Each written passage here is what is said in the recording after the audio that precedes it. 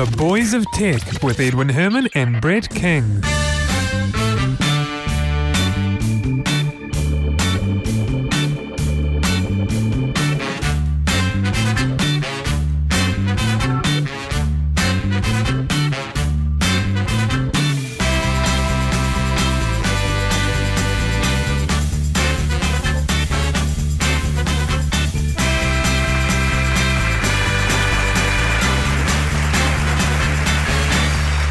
Thank you and welcome to episode 72 of The Boys of Tech for Tuesday the 29th of June 2010. My name is Edwin Herman. I'm one of the hosts. The other one is Brett King. Welcome, Brett. Howdy. Brett, I understand you were at a friend's place and there are cats there and you're allergic to cats. Yes. What does it do when you're around cats? What happens? Oh, I've just got bad allergies. Lots of sneezing. Watery eyes and all that? Yep. Oh, that's watery horrible. eyes, lots of sneezing. What about breathing? Do you get because I get that with cats. You know, I've got asthma, but it triggers my asthma when I'm around cats, and it's like my throat closes up and I can't breathe. Do you get that as well? Yeah, well, it depends on how severe their reaction is, how close to the cats I get. So what do? Do you take antihistamines or what? Yeah, I take an antihistamine before I go anywhere that's I know is going to have a cat, and then have a nice bundle up my clothes and stick it in the washing machine when I get back. Oh, man. Maybe you should, yeah. I guess, and the cats not being around doesn't make a difference, does it? Because their fur's everywhere. Oh, indeed. Oh, that's so annoying. It is, but they're everywhere, so. What can you do? Well, exactly.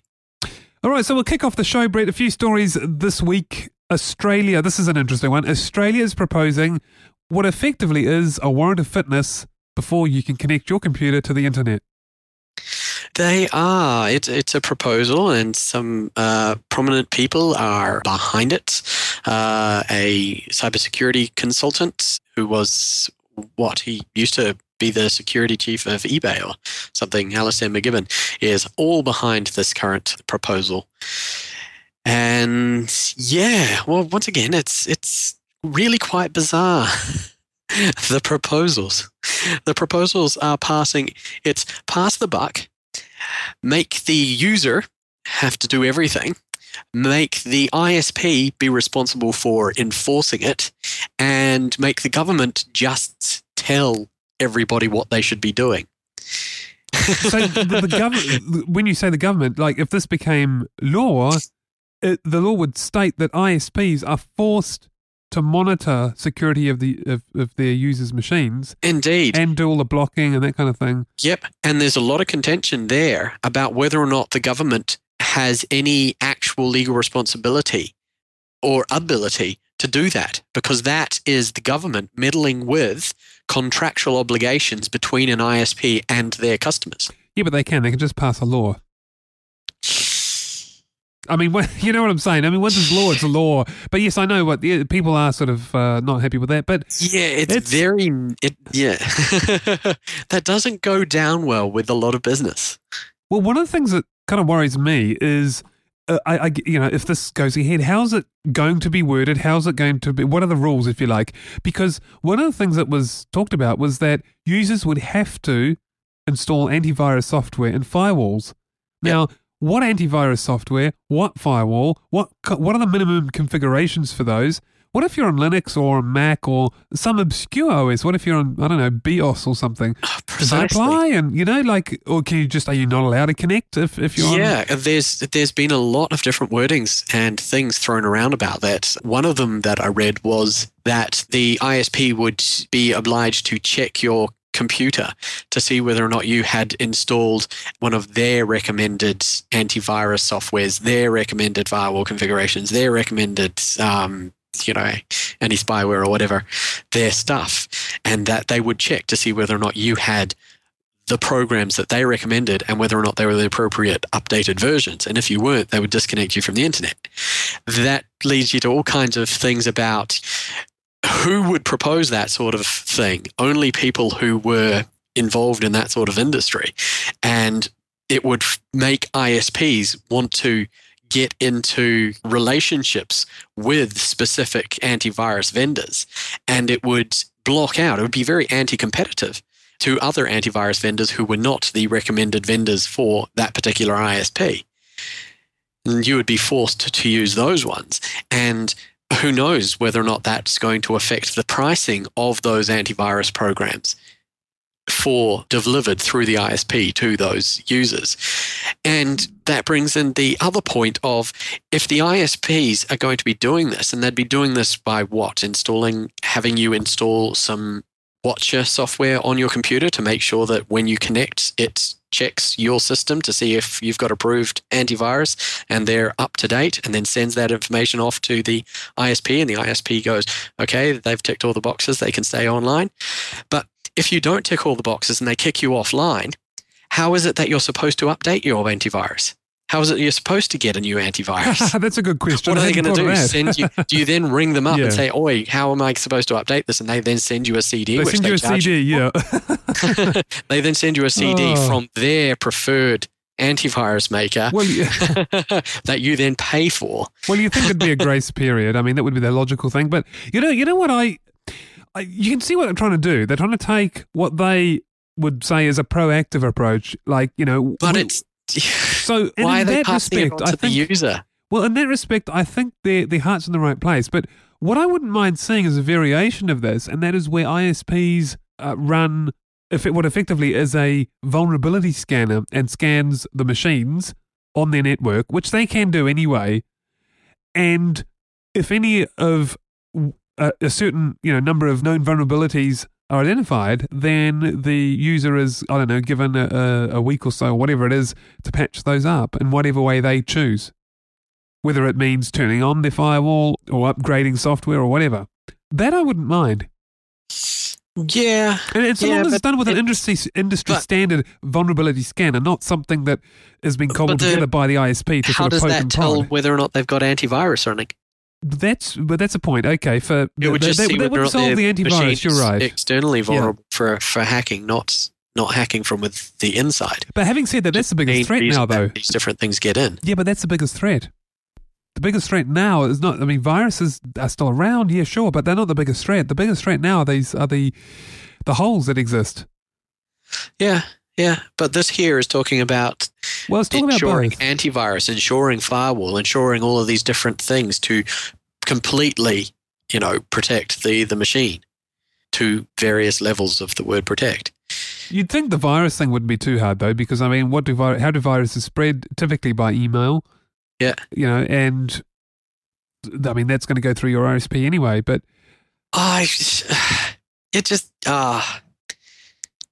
you don't like it. You don't like it. It reeks of a quagmire to me. It reeks of a quagmire. Why are they forcing all of these things onto the user, which is going to cause the user to either have to buy, software and things that have been elicited and sold directly from their ISP, or they won't be able to connect to that ISP. Have some sort of, monitoring stuff on your computer that's monitoring whether or not you've got your antivirus installed and what your current firewall settings are. What else is it going to be monitoring? It's basically installing spyware or, nannyware on your PC. Nannyware, I like that. Whether or not you want it or not. And it's passing it off onto the users. The ISPs can do a lot of the blocking of these sorts of things themselves. But once again, when they get too heavy-handed in that blocking, all they're doing is affecting their users. For instance, what about all of the users who run different versions of IM software that go through different ports and things? So you do a scan and you see something that's open on a specific port. What's to say that person isn't running an IRC client or isn't running an application which allows them to click to one of the many different text-based multi-user games? Yeah, but sometimes you can tell by inspecting a little deeper, by looking at versions and the responses and things like that. Well, it is, but then you're starting to get into those deep traffic, deep probes, and a lot of the more technical savvy people out there, or people who are running server machines through ISPs, maybe even commercial stuff, their machines are going to start alerting them to the fact that people are starting to probe them, and perhaps this is an intrusion attempt. Well, I mean, at the end of the day, they might have to live with that, to be honest, if it went ahead, because, I mean, the ISP can do pretty much what they want, so long as they're not attacking your computer or compromising they can do pretty much what you're on they their want network to a level that is acceptable to their client base. Well, yeah. Once again, where else are they going to go, though? If they press too far, then the people will just leave. Yeah, but where will they go? If this is law, if it becomes law in Australia. That's the point. Right. So you're going to say that what you're getting at is that people will be unhappy and there's nowhere else to go because they're all going to be like this. Exactly. People won't have a choice.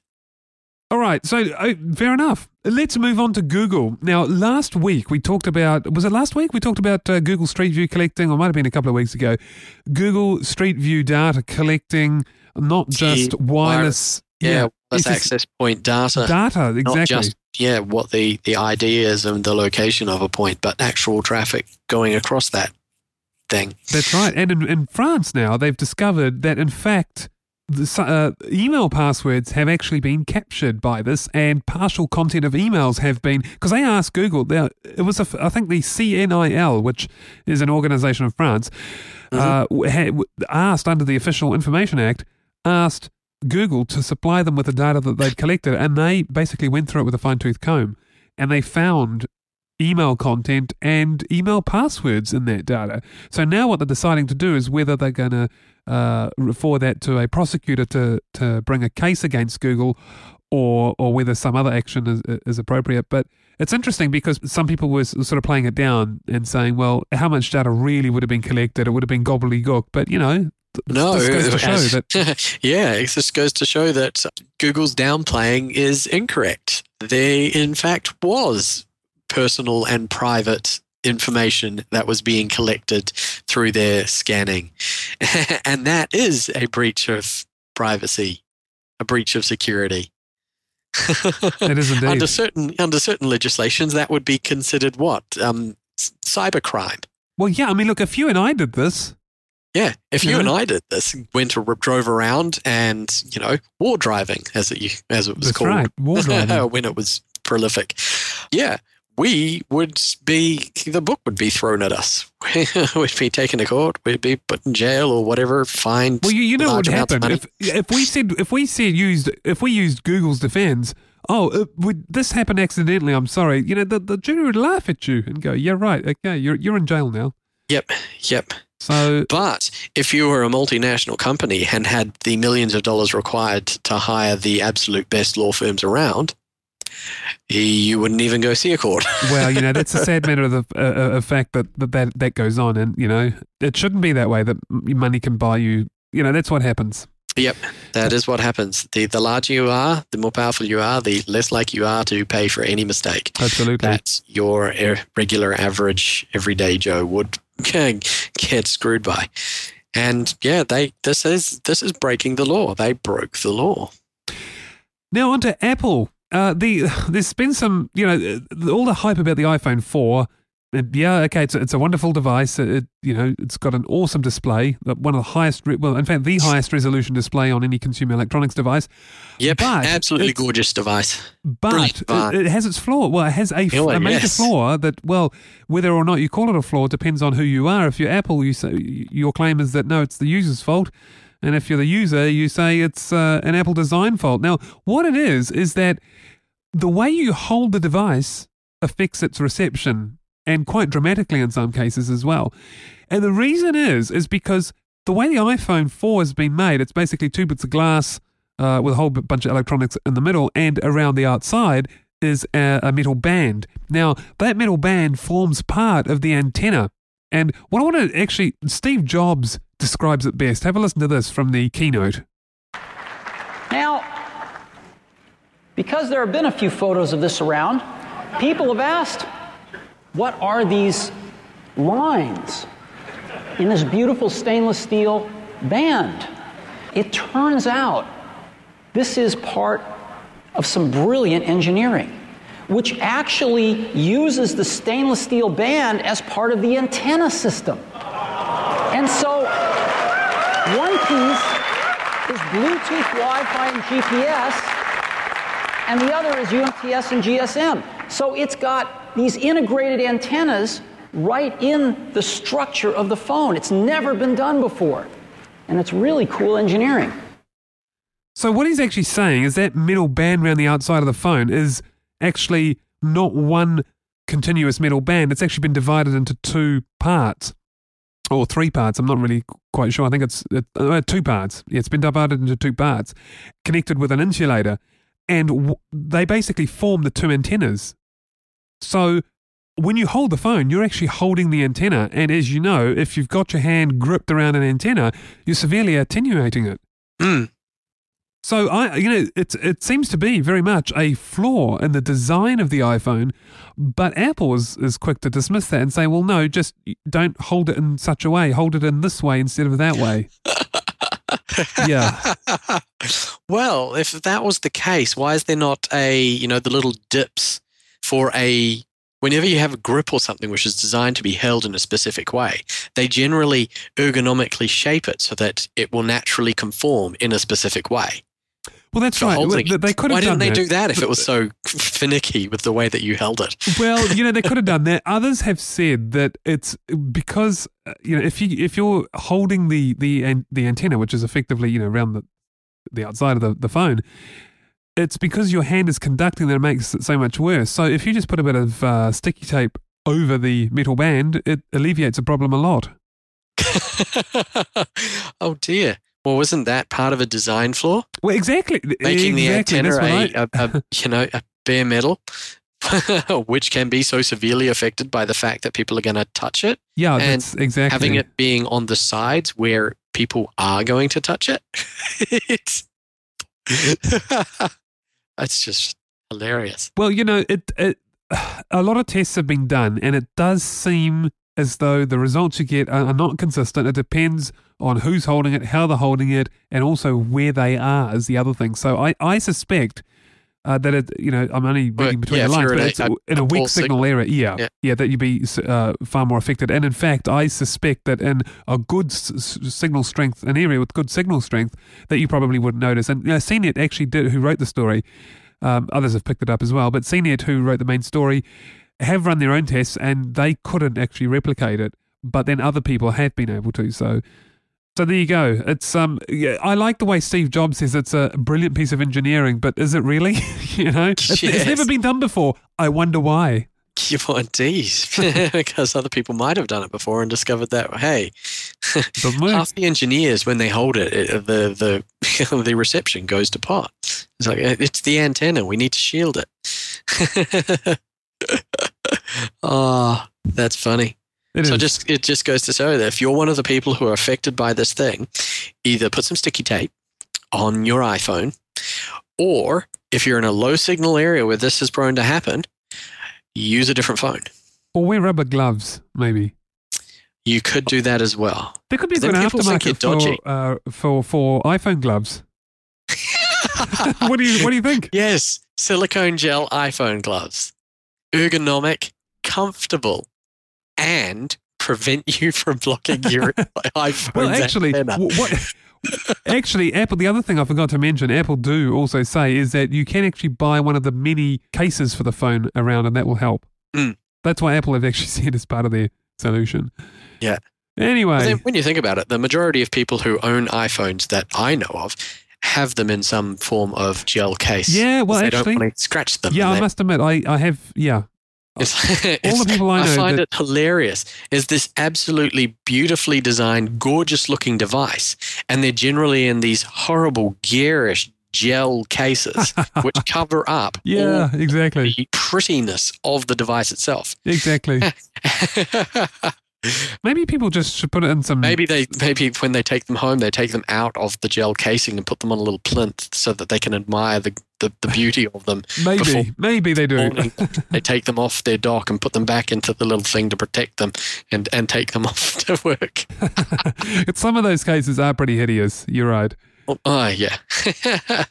All right, on to another story. ICANN it looks like they might okay a .xxx top-level domain name for pornography. Wow. For adult sites. How many years has that been going on? Yeah, I mean, this has been going on for a long time now, hasn't it? Yeah. So finally, it could actually happen. It hasn't been signed off just yet, but I think they voted for it, or they've provisionally accepted it. So That's hilarious. How much you want to bet the first rush will be for xxx.xxx? Oh yeah, that's a point. I wonder how much that would sell for. Yeah. Or www.xxx. Yeah. Yeah. Unless There you go. You're a fan of getting the www domain. So yeah, that's right. you can wait for that one. www.xxx. Oh, look, You can have it forward to something else. It's going to get tons of mishits. Yeah, but I probably couldn't. It would, but I probably couldn't afford it. So there's an idea for our listeners out there. Maybe you can all bid against each other for www.xxx. Anyway, so look, I don't know how I feel about this. I'm kind of neutral. I think, yeah, that's fine. I mean, but I don't care if it doesn't go ahead. It's like, yeah, I don't care if it doesn't go ahead. If it does go ahead, it's good for the industry. And it also means that there is another rather simple way for different nanny softwares and for different content filtering to filter out a large number of pornographic material. Yeah, I mean, knowing something's on .xxx, it's adult. Yep. Having said that, you know that in your Net Nanny program, you put that .xxx. My kid's not going to see that.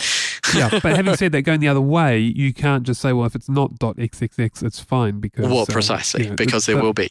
But you will see a large influx of those legitimate pornography sites moving across to having an XXX domain. Yeah, a lot will. I suspect a lot will also keep the existing sites as well. But it's. Or have them redirect to their .xxx. Or that. Yeah. That would be the best way. Because it's been the industry itself which has been lobbying for this. Yeah, that's right. For such a long time. And apparently already 110,000 pre-reservations have been put in already. Oh, there's no way you're going to get XXX. Well, www is probably already pre-reserved. XXX, yeah. Yeah. So that I'm out. Oh, well, never mind.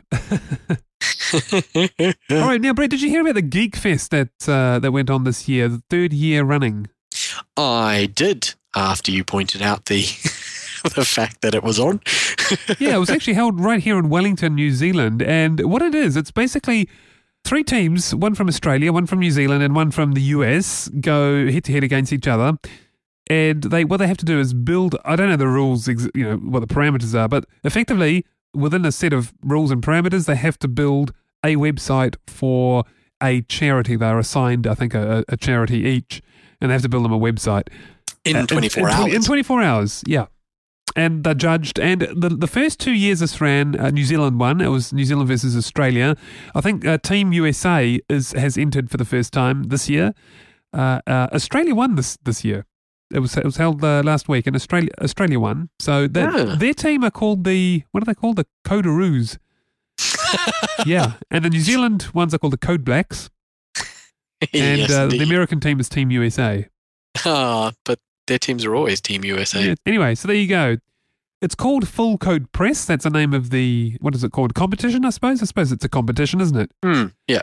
So you can look at the details there at fullcodepress.com.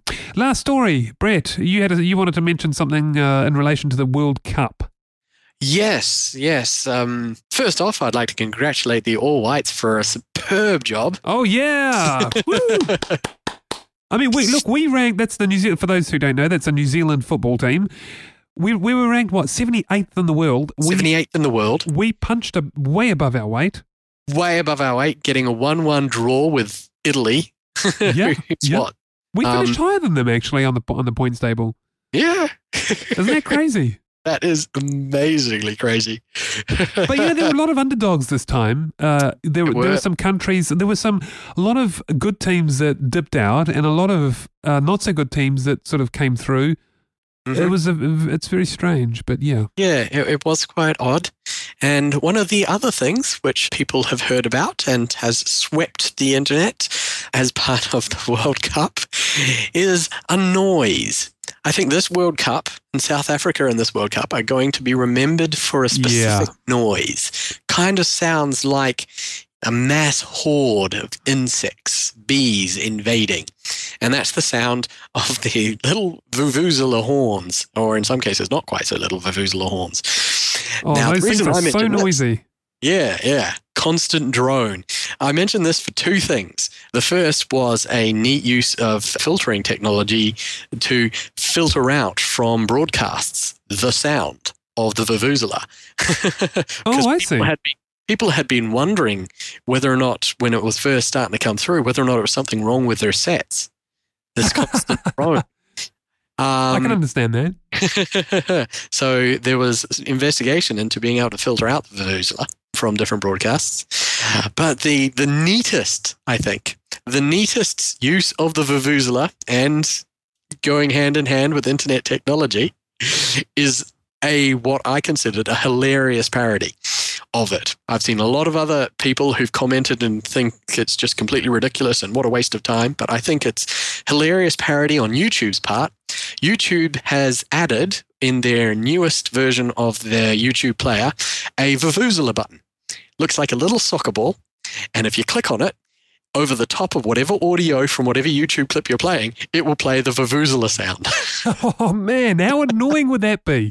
Oh, it's hilariously annoying. I think it's quite funny, actually, because people have been, as you said, complaining about this vuvuzela thing that's just really been so big at the current World Cup. Yeah. And so, for YouTube to do this, I think that's kind of neat. Yeah, I kind of like it. I tried it out just not long ago. It's making fun of it. It's making light of it. I thought it was great. It is. It gives you that, that stadium effect. Yeah. It does. It allows you to think whatever you're listening to your latest rock band track from YouTube, and you've got the vuvuzela sound as if you are watching it in a South African stadium. All right, Brett, I've got a great pun now. On that note, I think we'll wrap up the show. Oh, dear. Look, it had to be done. Brett, I want to thank you very much for hosting yet another great show with me. Not a problem, Edwin. And see you next week for episode 73. This was episode 72. Goodbye, everyone. Bye-bye.